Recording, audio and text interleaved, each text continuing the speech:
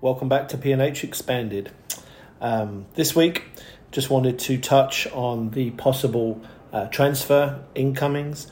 Try to get excited again after what was not a particularly exciting game today against Chelsea. I do, however, believe in our medium-term future, as I said in the blog. I do feel that we have built, to Arteta's credit, we've built a squad that's going to serve us very well. Serve us well in the future, be it on the pitch or resale value. That's the part of Arsenal that I believe in. So whether it's Arteta or another coach in the future, I do think that we're making finally, after years of making moves that have been the wrong age profile, athletic profile, we are finally doing that correctly. So I'm excited about the rest of the transfer window. So here's some thoughts for you. I think everybody would agree that the two positions that we need more than any other are right back and striker. Let's start at right back. For those of you who read regularly, you'll know that my first choice for quite a while now has been Tariq Lamptey. I believe he's still out injured at Brighton, but coming back shortly, which may reduce his cost, may make him, in actual fact, a smart purchase at this time, because he's not been playing. So he's been off the radar. The reason that I go for Lamptey is that I like the Lamptey Chambers options. I think Chambers against teams where you need almost like a third centre-back, a taller player, is a smart option to have. And then Tariq Lamptey offers the complete opposite. He offers the attacking threat that Tierney offers on the left side. In fact, his attacking threat is quite frightening. He's even quicker than Tierney, isn't he? So I think Arsenal need that devastation and that threat as an option on the right side. And so he's the one that I would go for if available. I've got a list here of other options. Of course, I'm a Brit living in the US, and so I'm probably a little more familiar with Dest at Barcelona than maybe some, because he's one of the jewels of the US national team, and the US national team have finally, much like Arsenal, decided to invest in youth and get rid of the Altidores and those players that they've had for years. And so they have many good players, and Dest, of course, is the first choice right back at Barcelona. He's keeping their new signing Emerson Royale out of the team, and he looks like, when you watch him play, he looks like a winger playing right back. The skills, the feet, the two-footedness, the options that he has going forward because of his technical skills. It's no wonder that he plays for Barcelona when you watch him play. So why on earth would Barcelona's first choice right back be interested in coming to Arsenal? That sort of makes no sense right now. But Barcelona have only got, like us, about 10 days or so to address their problems. And their problems are much deeper than ours. They have big financial problems. So it's not going to be just clearing out deadwood and getting rid of salaries. They're going to, at some point, and you'd think now, they're going to have to get some fees for players that they can actually get fees for. Players that will be able to move because they're not on huge salaries, and Dest is not on a huge salary. So I would be very tempted, whether he's on the market or not, to put an offer in for him. My third choice is Riddle Baku, who this weekend had another great game in the Bundesliga for Wolfsburg. Two-footed, electric, right back, superb going forward. Little on the inexperienced side, of course, coming into the Premier League, but just broken into the German national team, and much like many of our purchases would be in that same age profile and potential profile. He's a fabulous watch.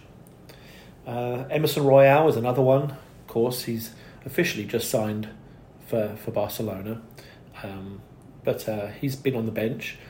And again, if you were to put a bid in for their backup right back and put a decent bid in, and he's quite a quick young man, very athletic, quick, and probably a little more Premier League ready than some of the others, maybe Barcelona would be tempted. by that because he's sitting on their bench. Max Aarons is fifth on my list. I do also like that Arsenal have been looking for homegrown English core.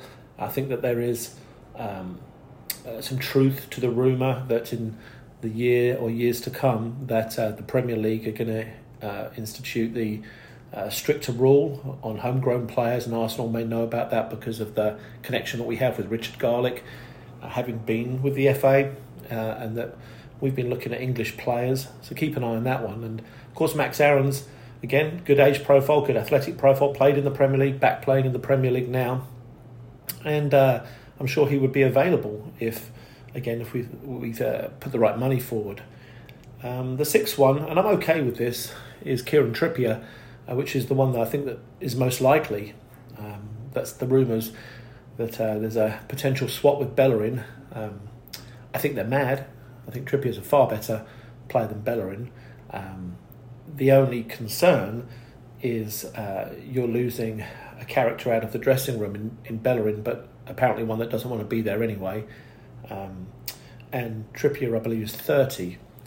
However, we've already signed a lot of younger players, and at some point we're going to have to back them up with not just players in the squad who've got experience of Premier League football and playing for Arsenal and winning, but players on the field. And I wonder if Arteta looks at his Arsenal squad and sees the progress of Sambi and looks at Xhaka and thinks there could be a day coming quite soon where our new captain Xhaka, or our temporary captain Xhaka, may not be in the lineup, and we'll have even less experienced players in the lineup, so that the need for somebody like Trippier as another experienced player becomes a little bit more prevalent. Also, Trippier, as we know, is very good on the set plays and good crosser of the ball. If we were to actually get a target man, which moves me on to the striker situation, because if nothing else, yesterday's game and the previous week showed us is the benefit of having somebody who's willing to throw their weight around. And without that, in the modern game, where most teams, if not all teams, play with one striker, not two, that guy has a very difficult job initially when the ball is played in, because be it played in the air or the ground, he's got to have to hold somebody off that's ordinarily bigger and stronger than him. And we suffer in that area. And then, of course, our attacking plan, if we have one, is to go down the left and put crosses in to strikers that we don't have. We're playing a style of football for players we don't have right now, it seems. And of course, if we had Giroud, which we don't, he just went to Milan for 1 million. Then, as much as we do or don't like Giroud, it would actually suit our current style. But anyway, there's a great need. The greatest need of all the current needs is, for me, a striker, because I think we could manage through the season with Chambers getting back to the form of last season, for example, backed up perhaps by Cedric. Of course, if Ainsley Maitland-Niles would commit to playing that position, he may be just as good as any of the signings we could get in, but who knows. Anyway, so we've got a situation where we need a physical striker. We need somebody who can hold the ball up for us, who can occupy centre-backs, who can worry defenders. I don't think we have that anymore with our strikers, who has more tools in their box, as I often say, than just being able to finish like Aubameyang or being a pivot outside the box like Lacazette. We deserve to have at least one player in our squad who has that physical presence. Top of my list, and has been all season, is Dusan Vlahovic, who's currently, as we speak, playing for Fiorentina. He is the left-footed monster, probably the new Erling Braut Haaland powerhouse centre-forward that could take the European stage in the same way, and is courting fees in excess of 60, 70 million euros right now from Atletico Madrid and Tottenham. And maybe City have been interested too. So for a player that's only just come onto the scene in a COVID market to be up for that kind of money, you can understand how good he must be. But you're probably bored of me talking about him if you read regularly. But he's my number one. I've had a a weird feeling for a while that in actual fact our number one target, don't know how we would get him, is actually Dominic Calvert-Lewin, because he's British and we want to keep that homegrown importance, knowing this rule that's coming down the pipe. And I hear that Everton have been linked with Correa of Lazio, and he's a forward, not always a centre forward, but wondering what's going on there, wondering if Arsenal are about to put in a monster bid for Calvert-Lewin, and knowing that he is or sees himself as a fashion icon, and as much as that might sound ridiculous, the attraction for a guy who loves fashion as much as he does of living in London, one of the fashion capitals of the world, and playing for a bigger club than Everton, may appeal to him. I mean, it's appealed to Martin Odegaard and other players this summer, and there's my cat who agrees wholeheartedly. Yeah. Anyway, I do wonder if that's something that Arsenal are actually looking at. I've got a sneaky suspicion there, and of course that would be a wonderful option, no doubt about it. Keep an eye also on Alexander Isak. Of course, he signed a contract at Real Sociedad this summer, which would make you think that he's staying, but sometimes these players sign contracts in order for the club to get the appropriate fee. He doesn't have the physical presence of Calvert-Lewin or Vlahovic, but he's good in the air, and he's tall and imposing and insanely quick, a skillful player. So he's an addition to what Aubameyang offers, because he's far more willing to be physical, whereas Aubameyang is not. So that's an option. You could look at Ivan Toney.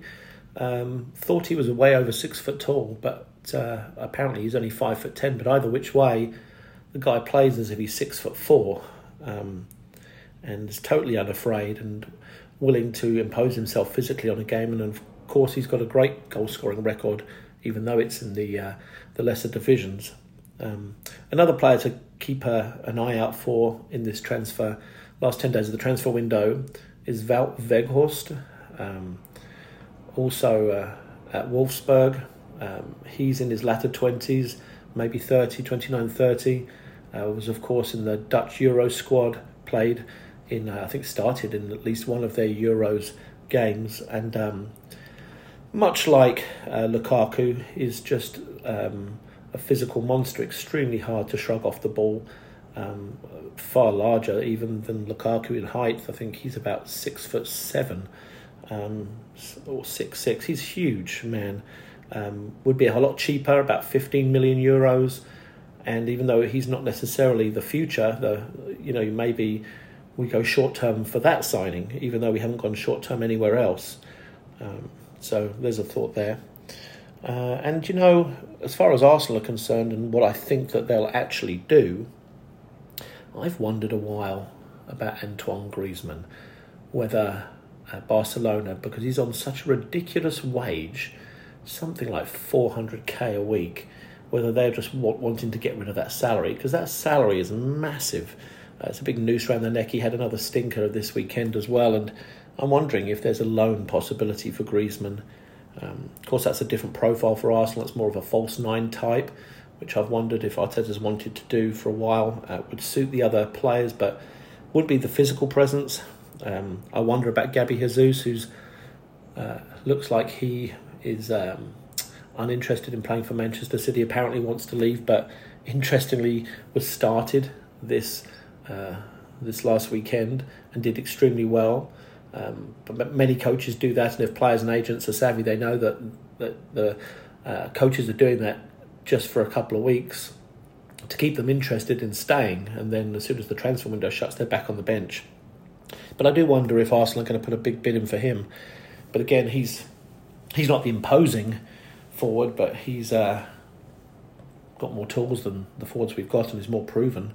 I wonder about Moussa Dembele, who scored 2 goals for Lyon today. And I wonder about the tall, athletic, quick guy at Rennes, Guirassy. I wonder about him. He would be cheaper. I don't know what the money situation is. I don't think anybody knows at Arsenal really what's going on with the money. It just seems like we have some, but nobody knows how much. And then finally, moving on to central midfield, I wonder if El Neni does leave, are we going to trust Aziz? Are we going to wait for Patino? What are we doing there? Or of course, everything would change for me, and I think for Arsenal and many others who we read online. If Arsenal were to go for Bissouma, and I don't even want to make a list, he would be the only one for me. I think he's in our reach. I think he'd be wanting to come. I think he would be perfect for the team. He'd have stopped all those balls into Lukaku's feet today, that's for sure. I don't want to get too excited and talk too much about him. I've done it so often, but there's another perfect solution for Arsenal. I don't think that they're going to take, unfortunately. But we can't be greedy. If we were to get a right back and a striker, then we will have had a really good window for the future. Just now starting to wonder more and more if we have the coach to take us forward, and who has the humility and the football that's going to pacify the fans, because it's awfully robotic regardless of results, and the results are not good now either.